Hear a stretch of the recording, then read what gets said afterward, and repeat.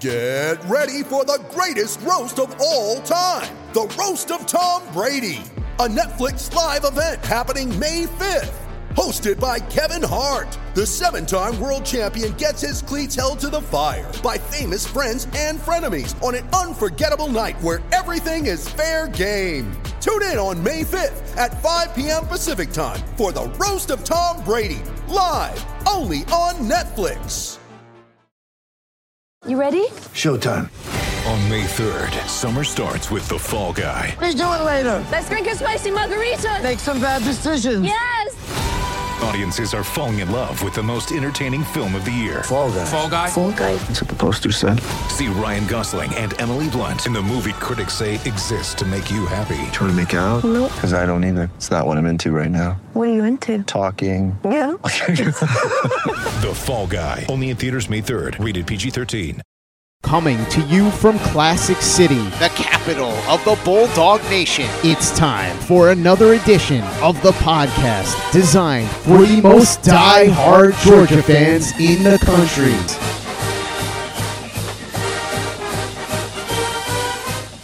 What's up, guys? Welcome back to another edition of the Glory UGA podcast. I'm your host, Tyler, and it is week 3.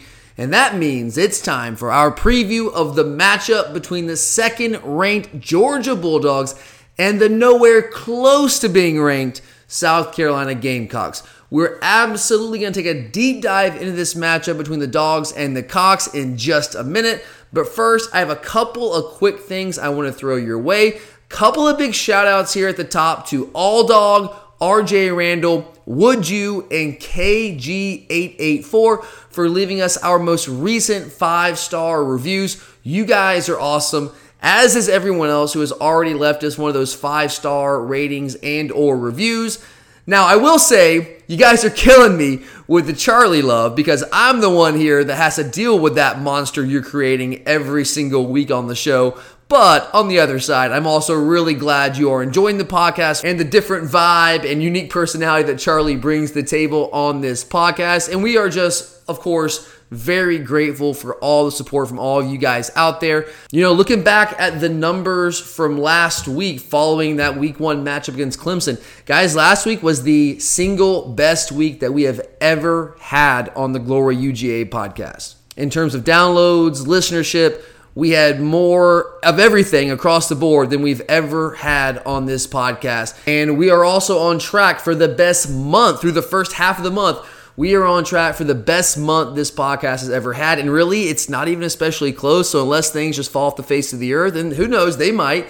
Looks like we're going to have a record-setting month, and that is all thanks to you guys and the ways that you support this show. We absolutely cannot thank you enough for that. We've said it many times. I'll say it again here because I don't think it can be said enough. This show would not exist without you guys. We wouldn't still be around. There'd be no need to even do a show if you guys weren't listening, you weren't enjoying it. So thank you guys very, very much for listening and all the different ways that you support our podcast, for interacting with us, all that stuff. We sincerely, sincerely appreciate all that. And I also want to remind you guys, again, about the massive tailgate that Game Day Tailgate Experiences is putting on in Jacksonville for the Georgia-Florida game this season. I've got all the details pinned to our Twitter feed. It's at Glory_UGA. So you can kind of just check everything out there and get all the details. And also you can buy tickets there with that link. But guys, I'm just telling you, it's an incredible deal. It really is. Normally, like if you guys have listened to the podcast for years, you know that I'm not a big traditional tailgater. To me, it takes too much time. There's never enough TVs, and I like to watch all the other games. Obviously, I'm a Georgia fan first and foremost. That's what I live and die for. But I also just love college football. I like to watch other games. And when you're tailgating, you don't always get a chance to do that. Like if you're outside with the traditional tailgate setup, and it gets hot, especially this time of year, food runs out, and it's just work, man. At the end of the day, it's just a lot of work. I'm a pregame bar guy. That's normally how I tailgate. But I have done the game day tailgate experience before, and I'm telling you, if every tailgate was like this, I would change my tailgating habits real quick because it is the real deal. It's all you can eat food. It's not running out. It's all you can eat. An open bar, TVs everywhere, tinted seating to keep you out of the sun. You're going to have Brandon Boykin and Big Dog Woods. They're going to be there for a meet and greet, and it's literally right outside the stadium. No prep time, no cleanup afterwards. They do all that for you. You just walk in, you stumble out, you go to the game, have a great time. It is, guys. It's an awesome deal and an awesome experience. So check out the details on our Twitter page now and get your tickets before they sell out, because they will sell out. There's also a VIP option as well if you want to spend a couple extra bucks. Get to the front of the line with the open bar, food, and all that stuff. But all right, guys. The Dogs are set to open SEC play this weekend between the hedges at night as old friend Shane Beamer leads his Gamecock football team into Athens. And look, guys, I've gotten some really positive feedback from a lot of you on how we are structuring these preview episodes with our countdown format. So we're going to keep rolling with it. I'm enjoying doing it this way. I think it makes sense to me, and you guys, at least people I've heard back from, seem to be enjoying it. So we're going to keep it rolling.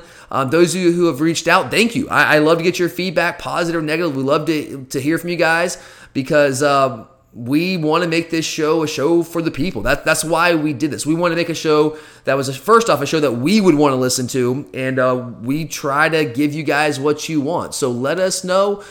Feel free to share your thoughts anytime you want. And for those of you who are maybe listening to one of our game preview episodes for the first time, this year, we've done this a little bit in the past, but we're kind of expanding it this year. We're using a countdown format where I identify and spotlight 5 players to know, 4 stats that matter. This we're switching up a little bit with number 3 and 2. We're going to go with 3 questions. Then we're going to go with 2 matchups to watch and 1 key to the game. We'll just count it down like that from 5 to 1. So let's go ahead and let's get started, man. Let's kick it off with our 5 players to know. Now, obviously, guys, yeah, they've got more than 5 players, and there are more than 5 players that make this team go, of course. But I am going to put the spotlight on 5 players that I think are the most important players on this Gamecock football team. On 5 guys that you really need to know. We don't have time to go through the entire roster. We'd be here if I did that, which I would happily do, but we'd be here for 2 or 3 hours. I don't think anyone wants to listen to that. So we're going to narrow it down to 5 guys that you really need to know. And I'm going to start you off with a 2-for-1 at the quarterback position with Zeb Noland and or Luke Doty. Luke Doty was going to be the guy coming into the season. They were incredibly thin at quarterback. He's a former hotshot recruit, at least as far as South Carolina recruiting goes. He was a former top 100 overall prospect in the 247 composite back in the 2020 class. I mean, say what you want about Will Muschamp as a head coach, but the guy knows how to recruit. And he built a good roster at Florida. He built a good roster at South Carolina. And Shane Beamer kind of walked into a situation where he has some talented players at spots. Now, not enough on that roster. There's been some attrition. Some of those guys that Muschamp recruited, they've left, they've transferred, they've gone pro, whatever. But some of those guys are still around. And Luke Doty is one of those guys. He was the guy that Muschamp was hoping would be like their guy at quarterback that would help him save his job. It didn't work out that way. They did not go with Luke Doty to open the season last year. They went with Colin Hill, the guy that Bobo knew from his Colorado State days. And Doty wasn't really ready early in the year. He wasn't really ready at the end of last year either, but once Muschamp was fired, they had all their opt-outs with COVID and all that deal, they went with Doty. They gave the guy a shot. He actually was a guy, if you watched the game last year, which I'm sure all of you did, that's the guy that started against us, played that game against us in Columbia last year. And if you remember that game, this is a guy that is a major threat with his legs. That is the best part of his game. He is a very fast quarterback. He is an explosive quarterback, but he also has some size and physicality to his game as well. He runs hard. He's a physical runner, but also a very quick, speedy runner as well. That is what he does best. Now, as a passer, he's hit or miss. I mean, he is, at least last year, is all we had to go off of. He is a guy that, like his completion percentage was okay because what they did is they basically just worked the short passing game, the screen game, get the ball to the running back, get them in space, try to make things happen there. They were not asking him to really read coverages in any kind of significant way. They weren't asking him to try to push the ball vertically down the field because he was not ready to do that. They kind of tried to protect him. But he is a very, very much a work in progress. At least he was last year as a quarterback. Now, obviously, he's had this entire offseason as the guy because there was really, they had such little depth at the quarterback position. They were so thin there that when he went down with an ankle injury, actually a foot injury early on in fall camp, I think maybe the second week of fall camp, late in the first week of fall camp, they had to turn to not a graduate transfer, a graduate assistant who had a little bit of eligibility left, a guy by the name of Zeb Noland. If that name sounds familiar to you, that's because he is an old Oconee County prospect. He actually went to Iowa State at a high school, didn't work out for him there, and he ends up at South Carolina now. And as far as he was concerned, his football playing days were behind him, and he was just going to go and be a coach. So he was a graduate assistant on this football team heading into the season. Well, Luke Doty goes down, and this Zeb Noland is their best option. At least he has a little bit of experience at the Power 5 level. Not a ton of success at the Power 5 level, but a little bit of experience there. So he puts off the headset, puts down the clipboard, and trades that in for a helmet and shoulder pads, and then he's the quarterback through the first 2 weeks of the season. Luke Doty, however, he was close to getting healthy last week. There was a chance he was going to play. He ultimately did not end up playing in that game, but Shane Beamer said early this week in his press conference to open the week that Luke Doty is 100% and that he's going to play in this game. He has every expectation he's going to play. So I also have every expectation he's going to play. I personally think that Luke Doty is going to start and go the whole way, but you never know how the foot injury, I think it was a midfoot sprain is what it ultimately ended up being. It wasn't a break. You never know how that's going to ultimately end up going. So maybe we'll see Zeb Noland. And they're two very different quarterbacks. Like I said, Doty is a dual threat guy. I don't know if I really want to call him a dual threat guy. He hasn't proven to me he's a true dual threat. He's proven to me he can run the football. He's a threat with his legs. I haven't seen him really threaten teams with his arm. So I always kind of like cringe when people say dual threat because they just automatically assume when a guy can run, that means he's a dual threat guy. To me, you got to be able to run and pass to be a dual threat guy. I haven't seen Doty show that he can actually throw the football with any sort of consistency, but he has had a full offseason of being the guy, of working with this new staff, getting this playbook, and working on fine-tuning his passing skills. So I imagine he will be improved from last year in that regard. It's hard for me to sit here and say that he is going to be a major threat with his arm. He's got a good arm. He's got good arm talent, but their accuracy was an issue. Reading coverage was an issue last year. I'm sure he'll be improved there. How big of a jump? That remains to be seen. But there's also a chance that Zeb Noland would also factor in this equation as well. If Doty is struggling, if he's not able to move as well as they would like him to, because that is the biggest part of his game. So I wouldn't completely count out seeing Noland in this game, which makes it tough to prepare when you have to prepare for two quarterbacks because you're not 100% sure. But those are the first two guys to know on this South Carolina team because there's a chance we'll see both of them. Zeb Noland, who's a guy who's been the starter for the first 2 weeks, but Luke Doty, who's going to be the starter for this team once he gets healthy. All right, so that's number 1 and 2. The third guy to know on this team is wide receiver Josh Vann. Now, when I did the Scouting the Enemy episode on South Carolina in the preseason leading up to the start of the 2021 season, one of the things I said on that episode was that there were serious questions about who was going to be the guy at receiver. Shi Smith was their top receiver last year, but he was pretty much like the guy. So he had 57 receptions last year. Like he was clearly, basically their only weapon out wide last year. He had 57 catches. The next 4 guys, numbers 2 through 5, combined for 35 catches. That is how much they relied on Shi Smith last year. Okay, he was the highest rated South Carolina wide receiver by over 20 points on Pro Football Focus last year. He generated about 1.5 yards more per route run than any other South Carolina wide receiver.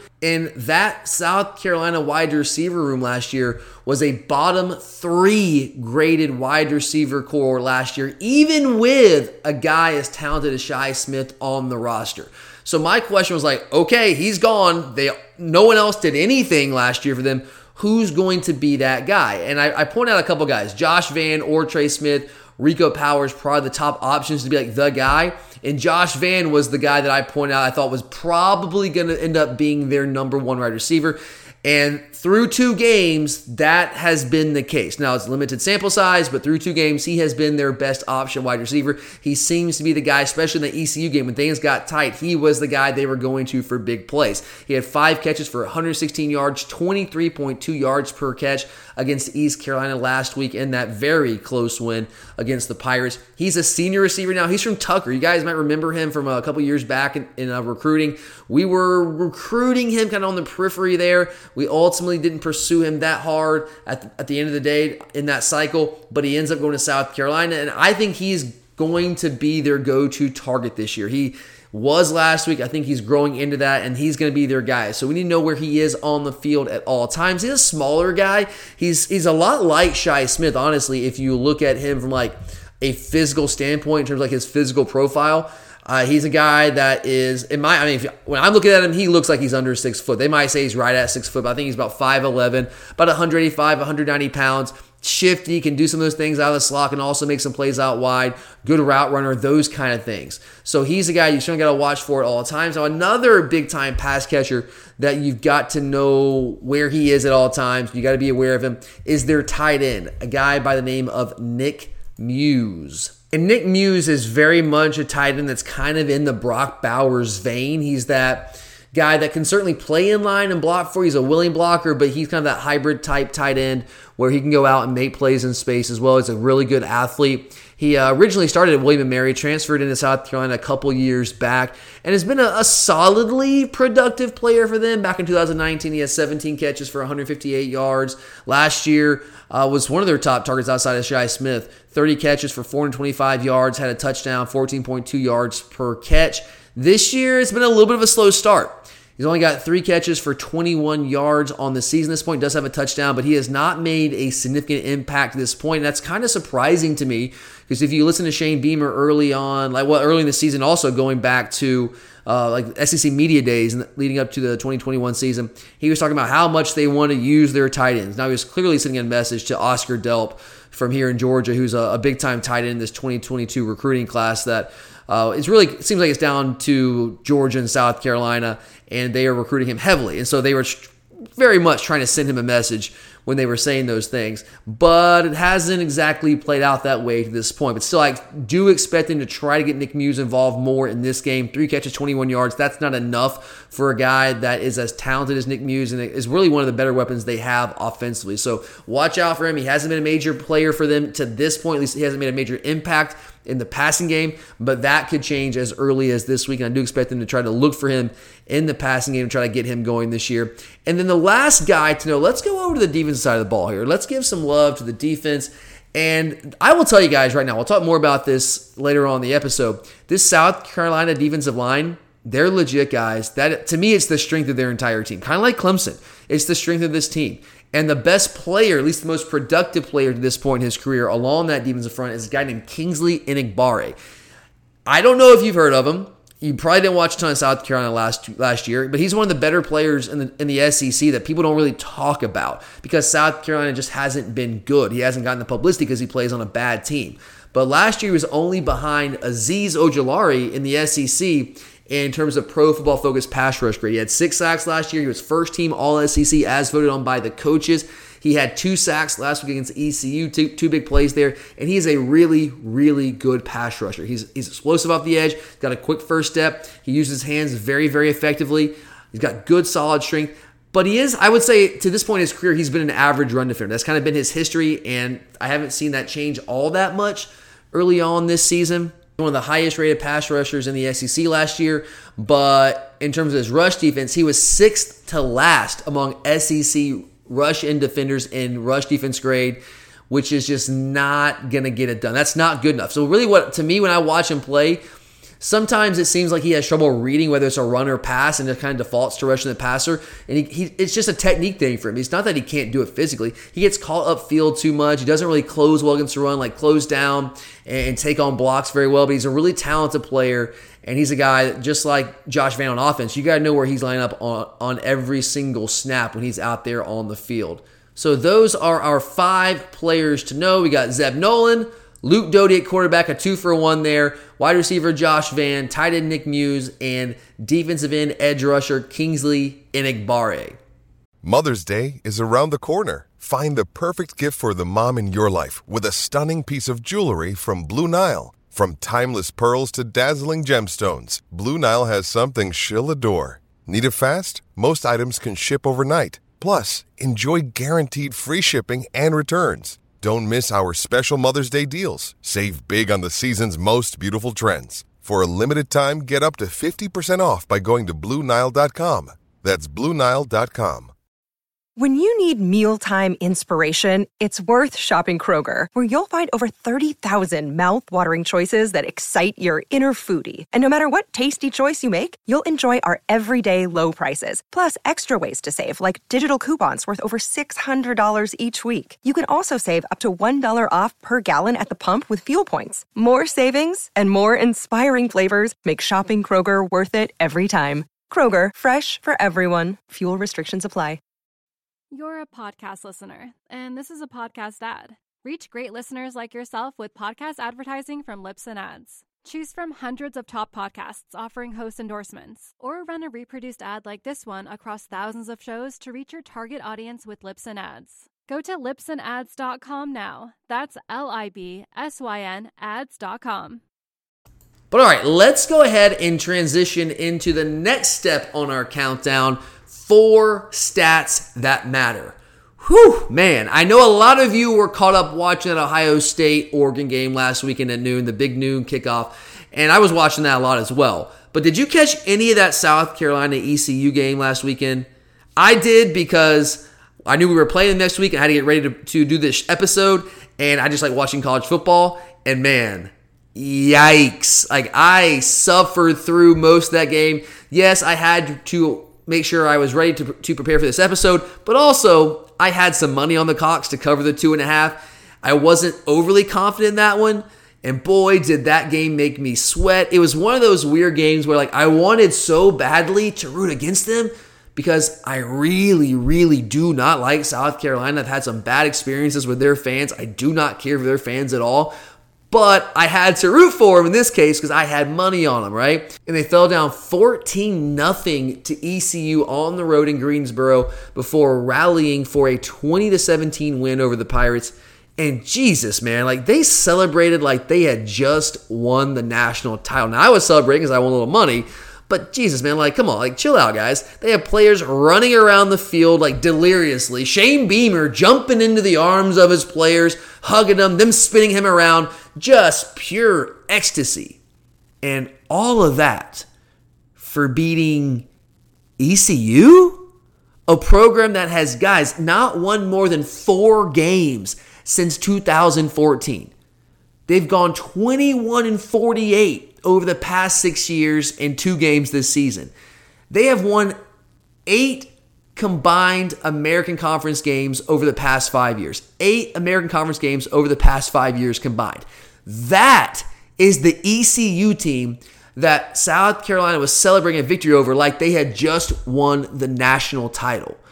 That ECU program. And to me, that tells you exactly where this Gamecock program is right now. They are not in a good place.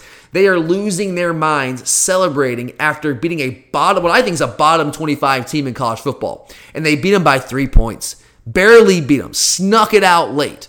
So while I certainly believe as a principle that we should respect every team that we play, if you've been listening to us for a while, which I know a lot of you have, you know that's what I believe. You know that about me. So I believe that we should respect every team we play. Because after all, guys, let's not forget, we did lose to a 4-win South Carolina team at home in 2019. That game happened. I don't like to remember that it happened, but it did happen. So I'm not going to sit here and say it can't happen. But look, I'm also not going to sit here and call them a good football team like I did UAB last week. Because, well, yeah, South Carolina does have a few good players in spots, guys, like Josh Vann and Kingsley Enagbare. South Carolina is definitively not a good football team right now, as evidenced by, number one, their performance over ECU, against ECU last week, and then just the way that they just like lost their minds celebrating beating one of the worst teams in the FBS. Just a bad look, and that gives you an idea of where they are right now. So that's stat number one. Go over all those numbers, how bad ECU is, and how much South Carolina celebrated a win over that bad of a team. All right, the next place I want to go here, let's talk about Kevin Harris, running back Kevin Harris, who, if you guys remember, here's some stats for you. Here's some stats that matter.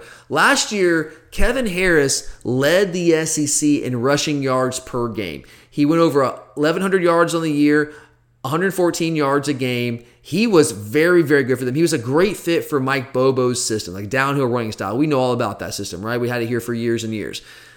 But so far this year, Kevin Harris hasn't made that kind of impact, kind of like Nick Muse. but even more starkly for Kevin Harris. So he didn't play in week 1 with an illness, whatever that might be. COVID, I don't know. An illness is all that they put out there. And he was back last week for ECU, played, but only ran the ball 7 times for 33 yards. And this was the guy that was their bell cow last year. I mean, they leaned on this guy. It was either Kevin Harris or Shi Smith basically every single play. And he just was very much a non-factor against East Carolina. And that was somewhat surprising to me, although I did question the preseason on this guy in the enemy episode, like, how much of a fit is he going to be for this new system? First off, what kind of offense are they going to have? They're bringing in Shane Beamer. He's got like the Lincoln Riley offense, bringing a guy that's got some ties to Joe Brady, so it's probably going to be a mix of that. And does Kevin Harris really fit that system? Because that system both those systems rely on running backs that can be receiving threats out of the backfield. And Kevin Harris, as good of a running back as he is, he's a big physical power back. He's not a guy that's like, let's say, Clyde Edwards-Helaire, and that's going to be out there catching balls out of the backfield, making people miss in space. That's not what he does. So I didn't know if it was going to be a fit, and I don't even know if he's going to be their top running back this year, guys. And this is a guy that led the SEC in rushing yards per game last year. So I'm curious. Now, maybe last week was more of a thing, just working him back in. Maybe it was like a serious illness. I don't know. Maybe it was COVID. I don't know. But it was kind of surprising to see him ready to go, but only get 7 carries for 33 yards last week. So is that kind of just where he is? Is that where he fits into their offense? Is that what he's going to be this year? Or was that kind of a 1-week thing, getting healthy off the illness, and now he's going to be ready to be more of a factor in their offense? I don't know. But I have questions here. If they can't find consistency or explosiveness on the ground, I just have zero belief right now, based off what I've seen from him, that Luke Doty can hurt us enough with his arm to really threaten us in this game. But they have a chance to improve their run game with Luke Doty. It makes more sense, right? If you have a mobile quarterback, well, that gives them a numbers advantage in the box, because they can just basically option off of a guy. They can leave the defenders unblocked and be the guy that they're reading. So the running backs will have more room to operate than they would without that mobile quarterback. So it takes a little bit of pressure off the back. So maybe Kevin Harris, with the emergence of Luke Doty back in the lineup, could have more of an impact. We'll see. I just don't even know if he's going to be their top running back right now, because at least through 2 games, he has not been. That could change. Could change as early as this week. But to this point, he has not been their top back. All right, let's go to the next stat that matters here. A couple of stats here, but the next big category of stats. Let's talk about this South Carolina defense. Now, I do not believe South Carolina's offense is good enough to really threaten us. I don't think they can score enough to beat us. But defensively, this is a good team. It's almost like UAB in a little bit of a way. Like I told you guys last week, UAB was just not good enough to beat us offensively. What they did was run the football. That's what they like to do. That's their strength offensively. And that was a bad matchup for them. They were not going to be able to run the ball consistently against us. They actually ran the ball better than I thought they would. But everything they do is build off the run. They just never really found any sort of like consistent success running the football. And they just are a team that plays really good defense, wants to run the football, hit play action off that. South Carolina is in a way similar. Offensively, they're different than what UAB is. But this is a team that has maybe not the most explosive offense in the country, not the most efficient offense in the country, but they're really good on defense. They're solid on defense. Guys, this might surprise you if you haven't been paying attention. Now, I know it's been against some very bad competition. Eastern Illinois, who is an FCS team, not good, right? And then you got ECU, is one of the worst FBS teams out there. So it's not been good competition, but they've done a really good job playing defense against the teams that have been put in front of them. Right now, through 2 weeks, they are 3rd in the SEC and 4th nationally, only allowing 186 yards per game. They're actually only 1 spot behind us at number 3 in yards per play allowed. We're giving up 3.13 yards per play, which is insane. That is crazy elite. South Carolina is not far behind, only 3.48 yards per play allowed right now through 2 weeks. Now, our competition's been better, but still impressive nonetheless on what they're doing right now defensively. And again, they're also just 1 spot behind us at 6th in the country in passing yards allowed per game, giving up 115 yards a game. We're giving them 112, so they're not that far off right now. Again, our competition's been better than theirs, but still pretty impressive.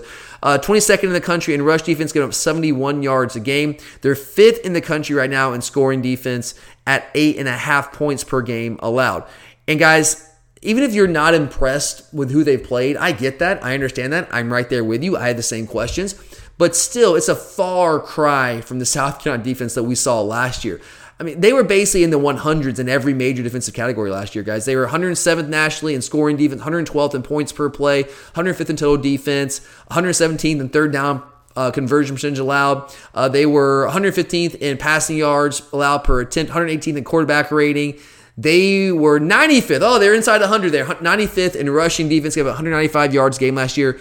They were bad, guys. They were not good. So this is a team. Now, they had a lot of injuries on defense last year. They had some guys opt out. So it was certainly not indicative of the kind of talent they had on defense. So they had just a lot of guys out. But this year, a lot of those guys are back, at least in the front seven. And they are playing at a much, much higher level. It's a totally different defense than what we saw from South Carolina last year, because that was a major, major problem from this last year. I mean, guys, we could have scored like 90 on them if we wanted to last year. Remember that first half? We were scoring at will. We just basically stopped scoring in the second half, stopped even trying to score because we didn't want to do that to Bobo and those guys. So we just didn't even try to score. We could have put 75, 80, 90 points on them if we really, really wanted to, but we didn't want to. So, yeah, offense, not great. Defensively, they are very, very good right now. And then finally here, our defensive numbers, if you look at this, I just have a hard time, I kind of alluded to this, I have a hard time believing that South Carolina's offense is going to be able to do much of anything against our defense based off what I've seen from our defense and what I've seen from their offense through 2 games. Now, yes, Luke Doty will likely be inserted as a starting quarterback. They will likely be better on offense. But I still have some questions, man, because right now South Carolina is currently averaging 5.58 yards per play on offense. That is not good. That is very bad.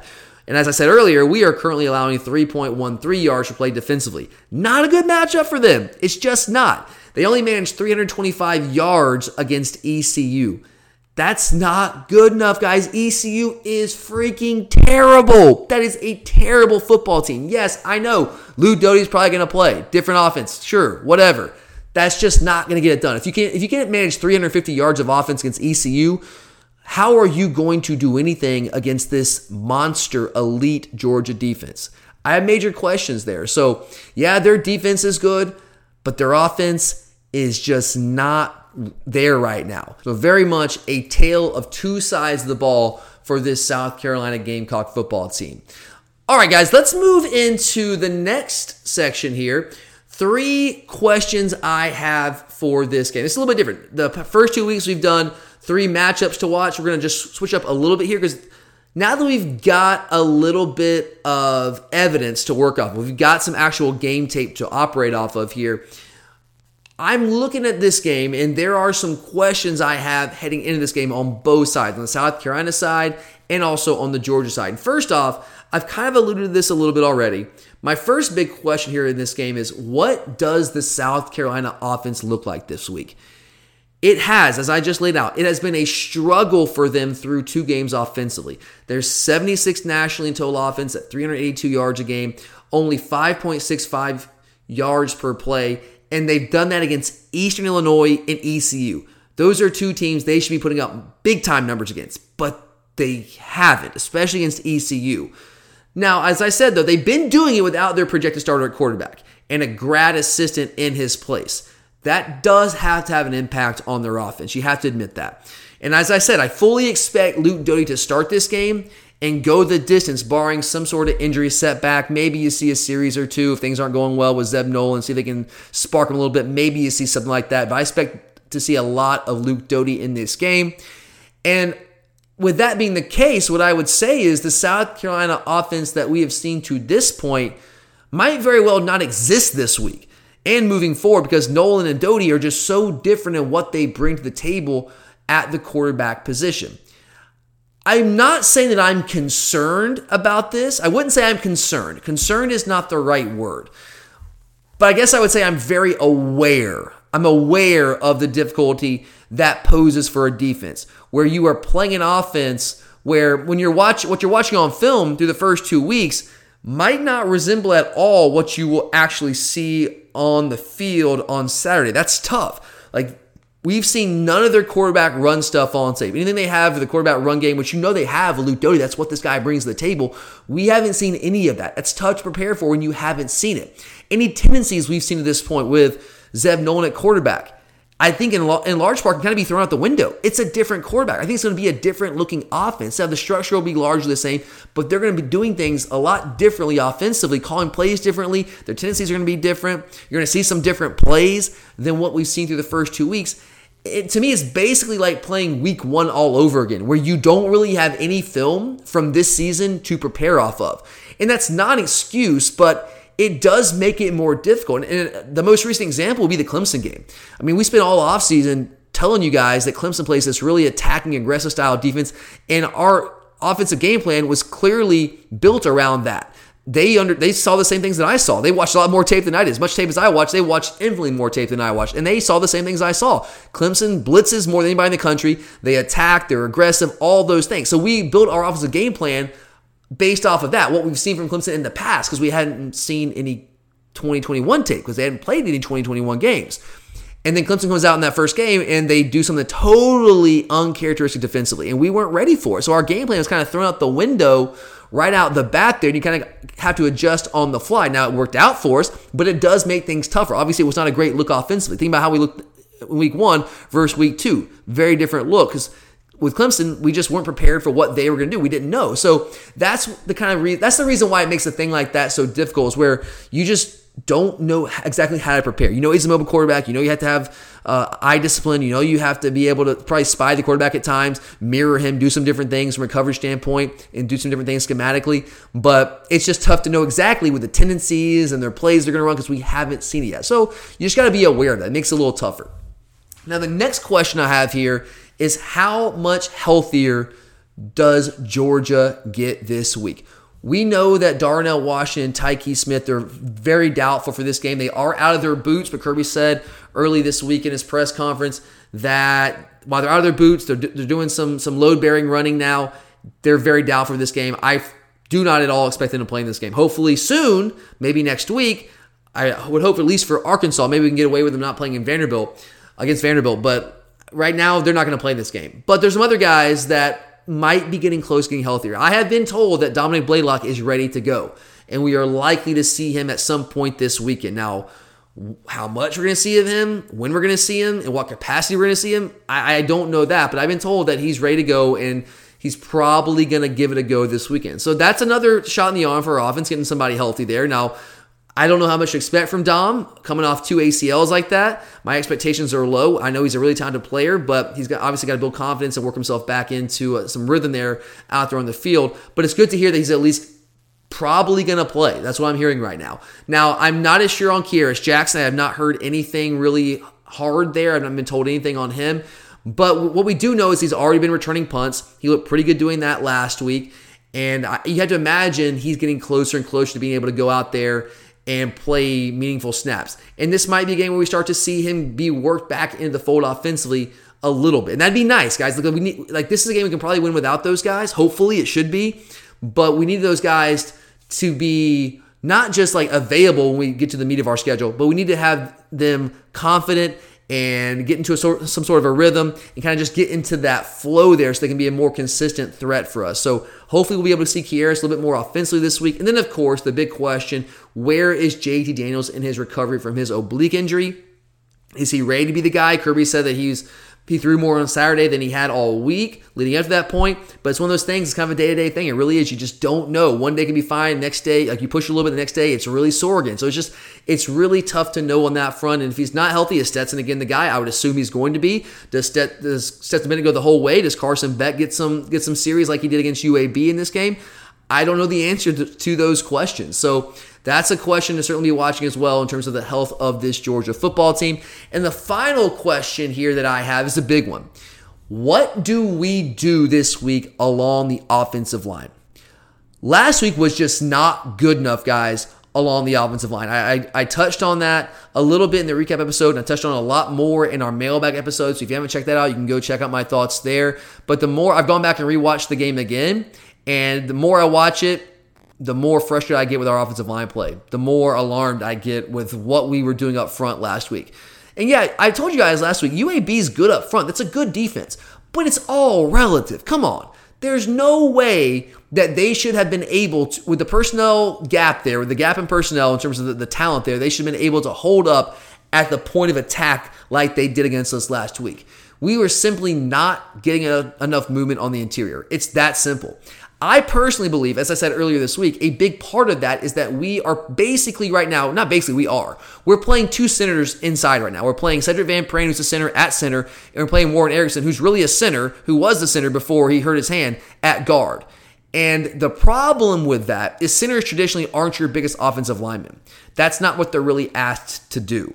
So with both those guys in there, two centers playing, one playing center, one playing guard, we don't have the mass and strength on the interior to get the type of movement that we want. Justin Schaefer's big enough. He's got the mass. He's got the strength. Warren Erickson, good player. I don't think he's a fit at guard for us against good defensive fronts. I just don't. I think we need to get bigger on the interior. I think we need to get stronger on the interior. So what I would prefer, as I said earlier this week, is to move Jamari Salyer in at guard. He gives us some more girth there, about 325, 330, and have Broderick Jones play left tackle if Broderick Jones is ready to play that spot. I don't know the answer to that. I haven't seen enough of him.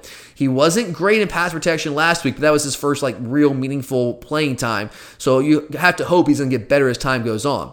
But if we're not comfortable with Broderick Jones at left tackle in this game, which I get with a guy like Kingsley Enagbare coming off the edge there and that good defensive front they have, and that's the hold up there, well, okay, if you still feel like you want to keep Salyer out left tackle, try Xavier Truss. Give Xavier Truss more of a look at guard. We need more size, more mass, more strength inside right now to get more of a push. We've got to be able to run the football with more consistency than we have through the first 2 weeks.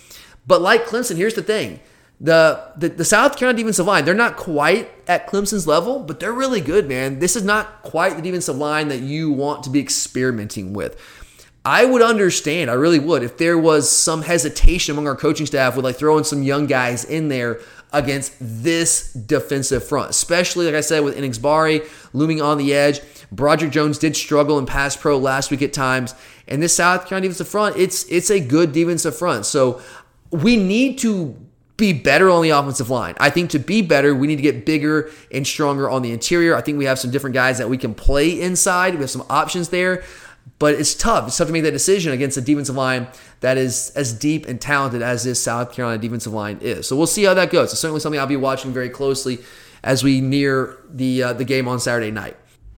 You're a podcast listener, and this is a podcast ad. Reach great listeners like yourself with podcast advertising from Libsyn Ads. Choose from hundreds of top podcasts offering host endorsements, or run a reproduced ad like this one across thousands of shows to reach your target audience with Libsyn Ads. Go to libsynads.com now. That's LIBSYN ads.com.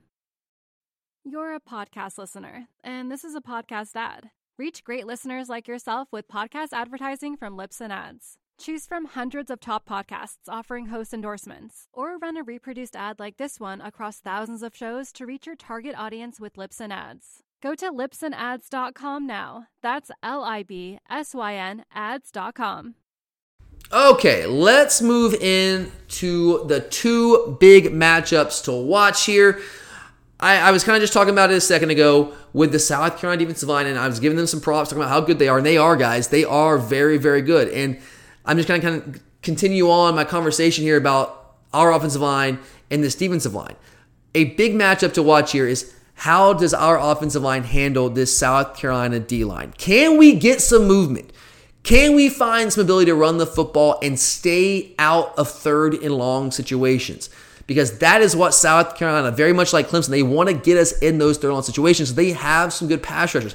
Aaron Sterling, Kingsley Enagbare, those guys can rush the passer. If you get in third and long, they're going to come after you, and that's going to be very difficult for any of our offensive linemen to hold up against guys that can rush the passer like that. You got Enagbare, and you got also Jordan Strachan, which is a guy that was a beast for Georgia State last year, led the country in sacks. He's transferred over to South Carolina, and he had a sack last week. Kingsley Enagbare had 2 sacks last week. Those guys can rush the passer. Aaron Sterling can as well. You got Jordan Birch. You got Zach Pickens on the interior, who are both former 5-star players. Again, say what you want about Will Muschamp. He stacked that defensive line with big-time players. And we're going to have to play those guys this week. They're all healthy. They didn't all play last year. They are playing this week. We didn't see all those guys last year. We will see all of them this week. And to me, our offensive line has some questions. We've got to answer. We've got to answer the call here and step up and play really well against what I think is a very, very good South Carolina defensive line. So it's definitely a matchup to watch in this game. And the second matchup to watch here, I'm going to go with Brock Bowers, tight end Brock Bowers against the South Carolina pass defense. 2 games into his career, Brock Bowers is leading the Georgia football team in both receptions and yards. And yes, South Carolina is great on the defensive line, as I just said, but I still have some questions about their ability to match up in the back end against better talent. They lost J.C. Horn. They lost Israel Mukuamu. They lost some good big-time players. Lost Jamie Robinson. He's now playing at Florida State, I want to say. They've lost some big-time players in that secondary, and they're still trying to find some fits. They're trying to figure out what the pieces are going to be. And their linebackers, like Green is fine. He's a good downhill player. It's kind of like Ventrell Miller for Florida. Sherrod Green is, but he's just not a guy that's really going to match up with a tight end like Brock Bowers, who's a true hybrid threat tight end that can go out there and run routes just like a receiver. And you saw the speed last week where he just completely destroyed the angles of the UAB secondary players on that long 89-yard touchdown catch. So I don't think they have the linebackers to match up with him. And secondary right now, they have some major questions there. They're still trying to figure all that out. They just haven't really been tested against Eastern Illinois and ECU last week as well. So if we need a big play, we're going to Brock Bowers. We've seen that through 2 games already. He's the guy. He's the go-to guy right now. He's the one we're going to when we need a big first down, we need a big play. We're going to Brock Bowers. He's just a tough matchup for anybody, and I just don't know if South Carolina has the personnel to match up with him in this game. And then finally, our one key to this game. There's always multiple keys to any game, but we're going to spotlight what I think is the biggest key to this game. So as you guys heard, I've already dedicated a chunk of time on this episode talking about the offensive line. Why did I do that? Well, because I think that is the key to winning this game comfortably. Can we finally dig deep and find a way to exert our will up front against what I think is a very good defensive line? It's a very good defensive line. We had our moments versus Clemson, but we kind of struggled to get any consistent movement in that game. And obviously last week, same story. Just did not get enough movement against a team that we should have been moving almost at will. I truly believe that. They're good up front. They no way should be able to match up with our offensive line. And if we're going to win an SEC or a national title this year like we all want to, this offensive line has got to step it up. I told you guys in the preseason that this is my biggest concern coming into the 2021 season. Everybody was talking about the secondary. That was the big concern, right? That was the national narrative. Georgia's secondary. They lost so much. Oh my God, they're a disaster in the secondary. Once we got the transfers in, I told you guys, I felt fine. There's going to be a learning curve there for guys like Keely Ringo and Amir Speed, but we were set at safety. We got Darian Kendrick in there. Tyke Smith comes in. You had Latavius Brini come in as well, or returning back as well. I felt good there. Now, the depth is not where I want to be, but the front line there, I felt pretty good about. But I had some concerns about the offensive line because we need them to be good to ultimately achieve what we want to achieve. And it's kind of played out that way. Our offensive line hasn't been great, and our secondary has been really good, like a 92.5 coverage grade, according to Pro Football Focus, leading college football right now through 2 weeks.